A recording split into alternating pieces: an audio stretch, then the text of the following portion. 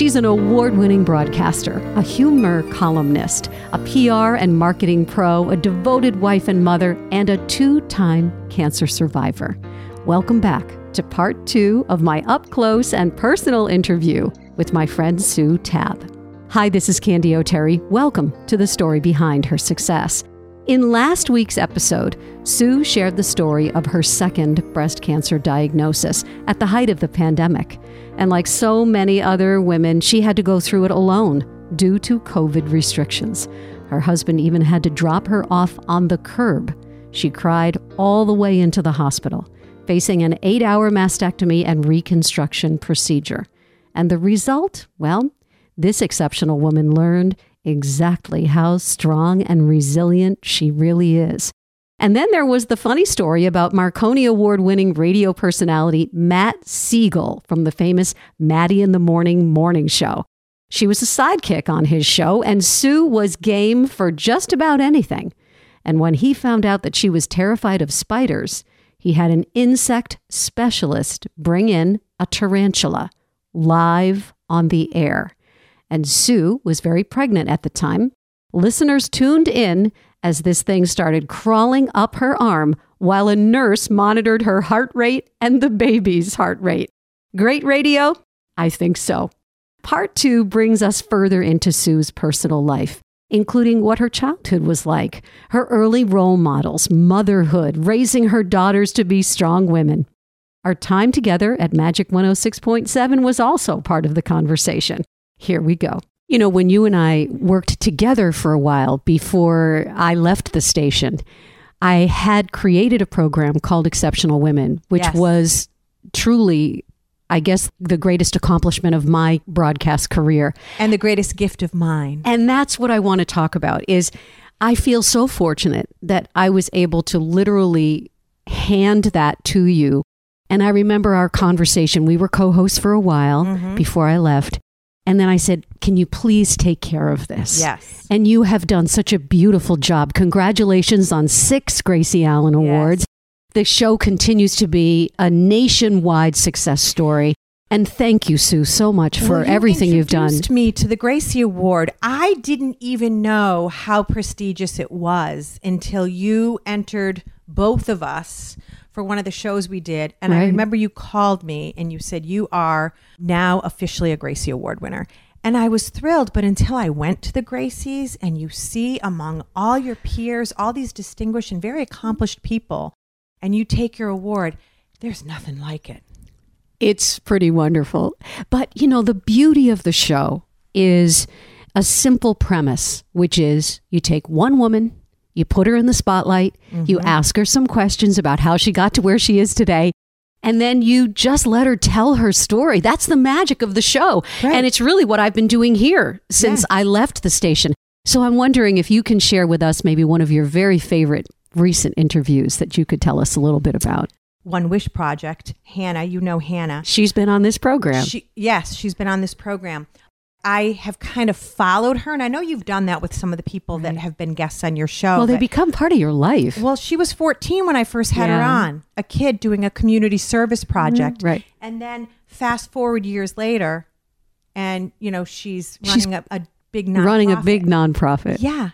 And beautiful then we talk stories. to celebrities, you know, and some of them are the most wonderful, down-to-earth people. Kira Sedgwick, we talked to her, Kevin Bacon's wife, the actress. She was the most down-to-earth, lovely person.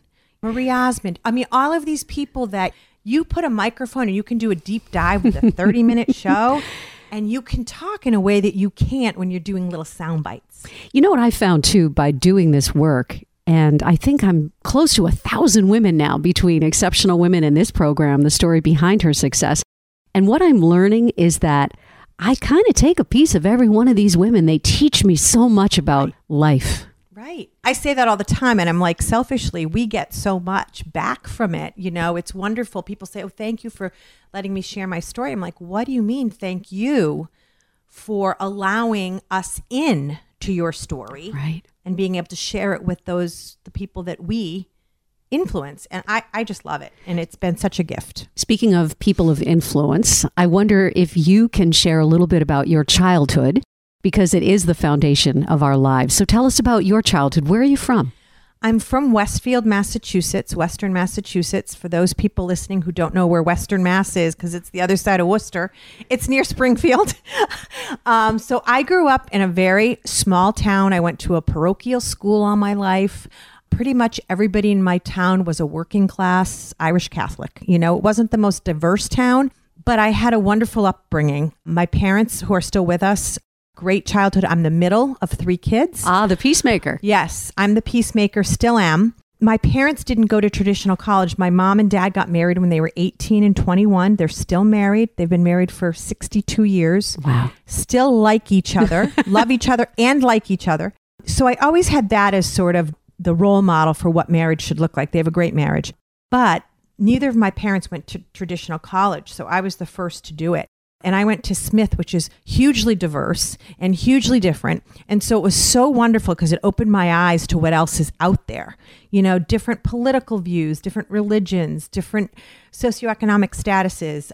It opened my world up. Yeah. I was a big fish in a very small pond. And then I was a small fish in a very big pond overnight. But it was a good learning experience. Did you know what you wanted to do with your life when you were growing up? No. It's funny. I was a psychology major at Smith. They didn't even at the time have any communications courses because everybody assumes I was a communications or journalism major. And had I known back then what I was going to do with my life, I would have been. But I didn't. I thought I was going to be a psychologist. That was the path that I was on. And then after graduation, I flirted with going to law school. I worked as a paralegal for exactly 2 weeks. It didn't go well. It sounds like when I went to take a real estate course at one point before getting into broadcast and radio, and I lasted 3 hours. Yes. So there you go. It was sort of like, okay, I'm glad I tried it, Not but this for me. will not be for me. I was in a cubicle just filing paperwork, and I was like, mm-mm.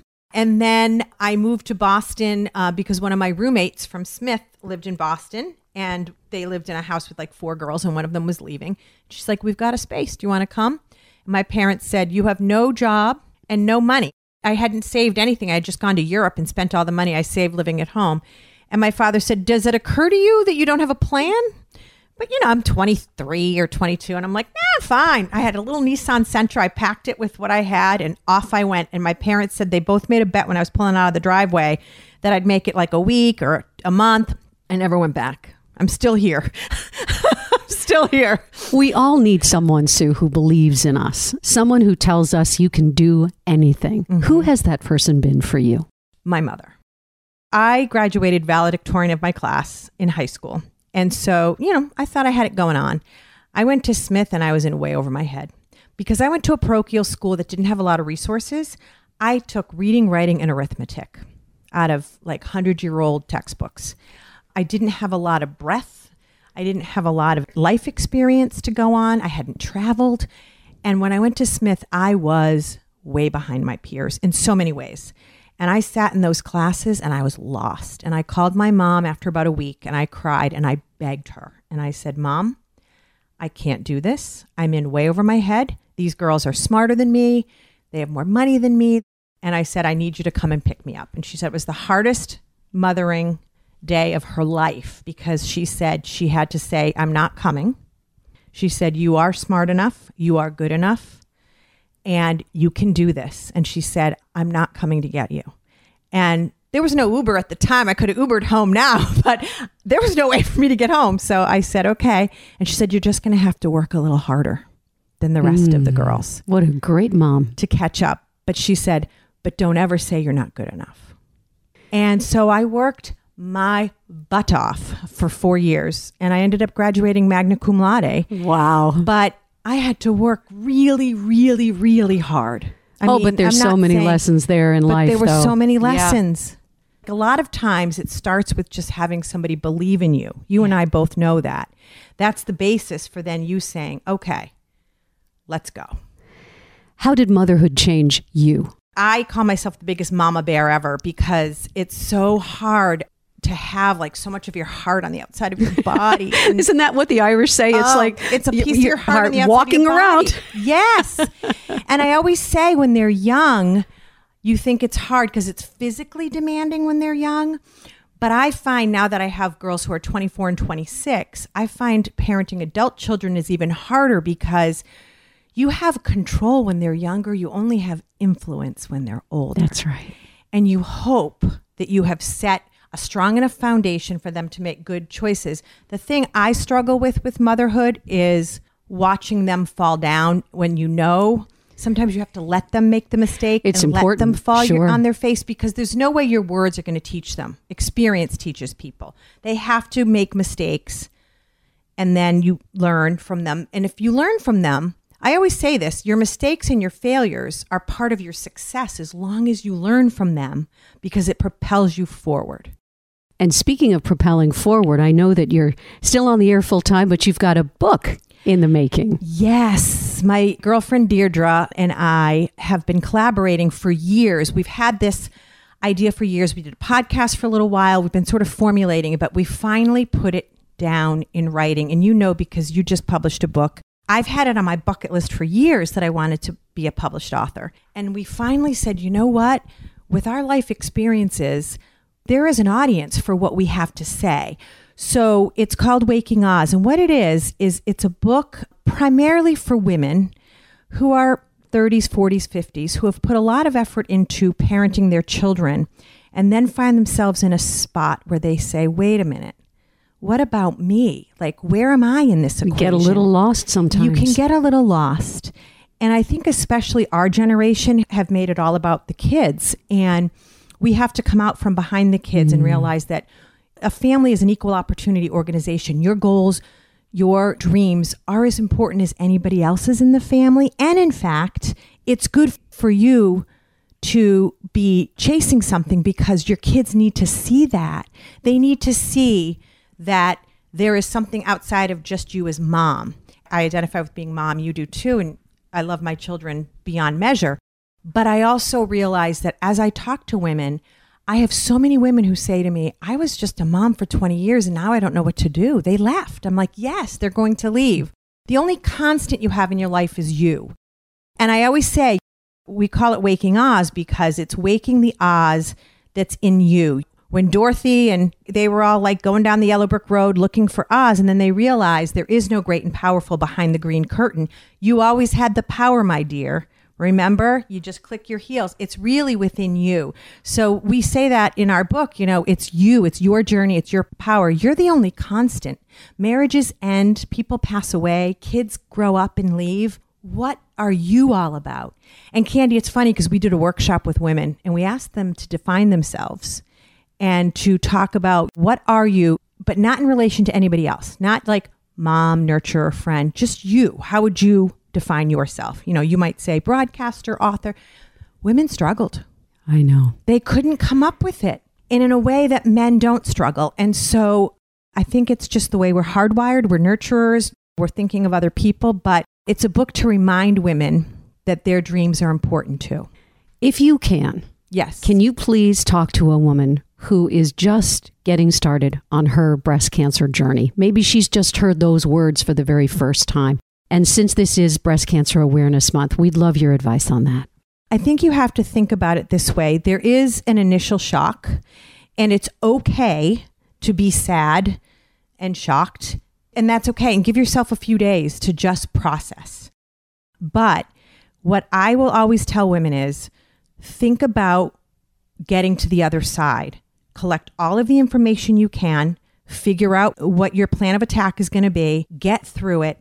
And yes, it's forever life-changing. It will always be a part of your history, but it's not always a bad thing. I've been able to take that diagnosis, help other people, coach them through it, go to appointments with them. I speak at events. There's a way that you can turn that into a way to help other people. And it's a club that nobody wants to be in, but it's not a bad club. It's an empowering club. And when you get through it, you realize that you're way more resilient than you think. And you're way stronger than you think.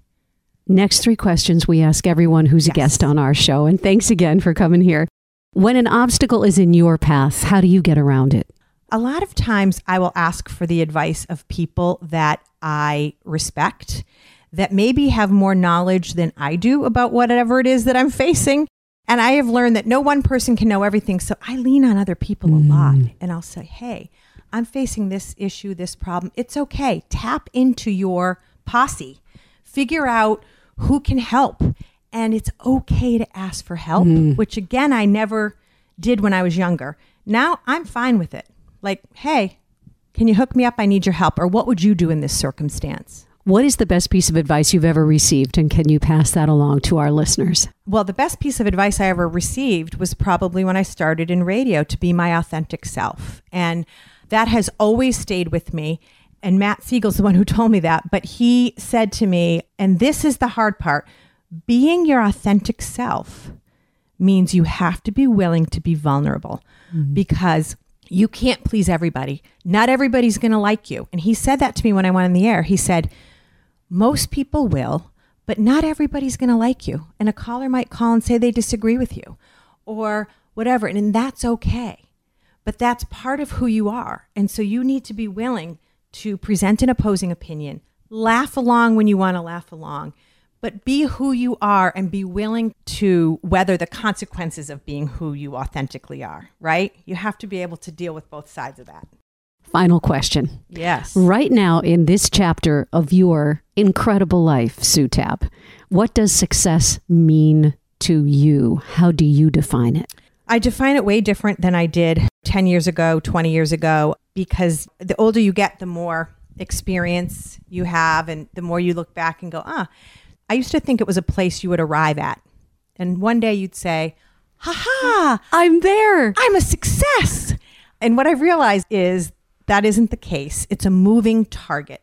For me, success is, am I evolving? Am I growing? Am I stepping outside of my comfort zone? Am I constantly turning into a better version of myself? And it goes in phases of your life. You and I talked about this off air, and that looks different at different phases of your life.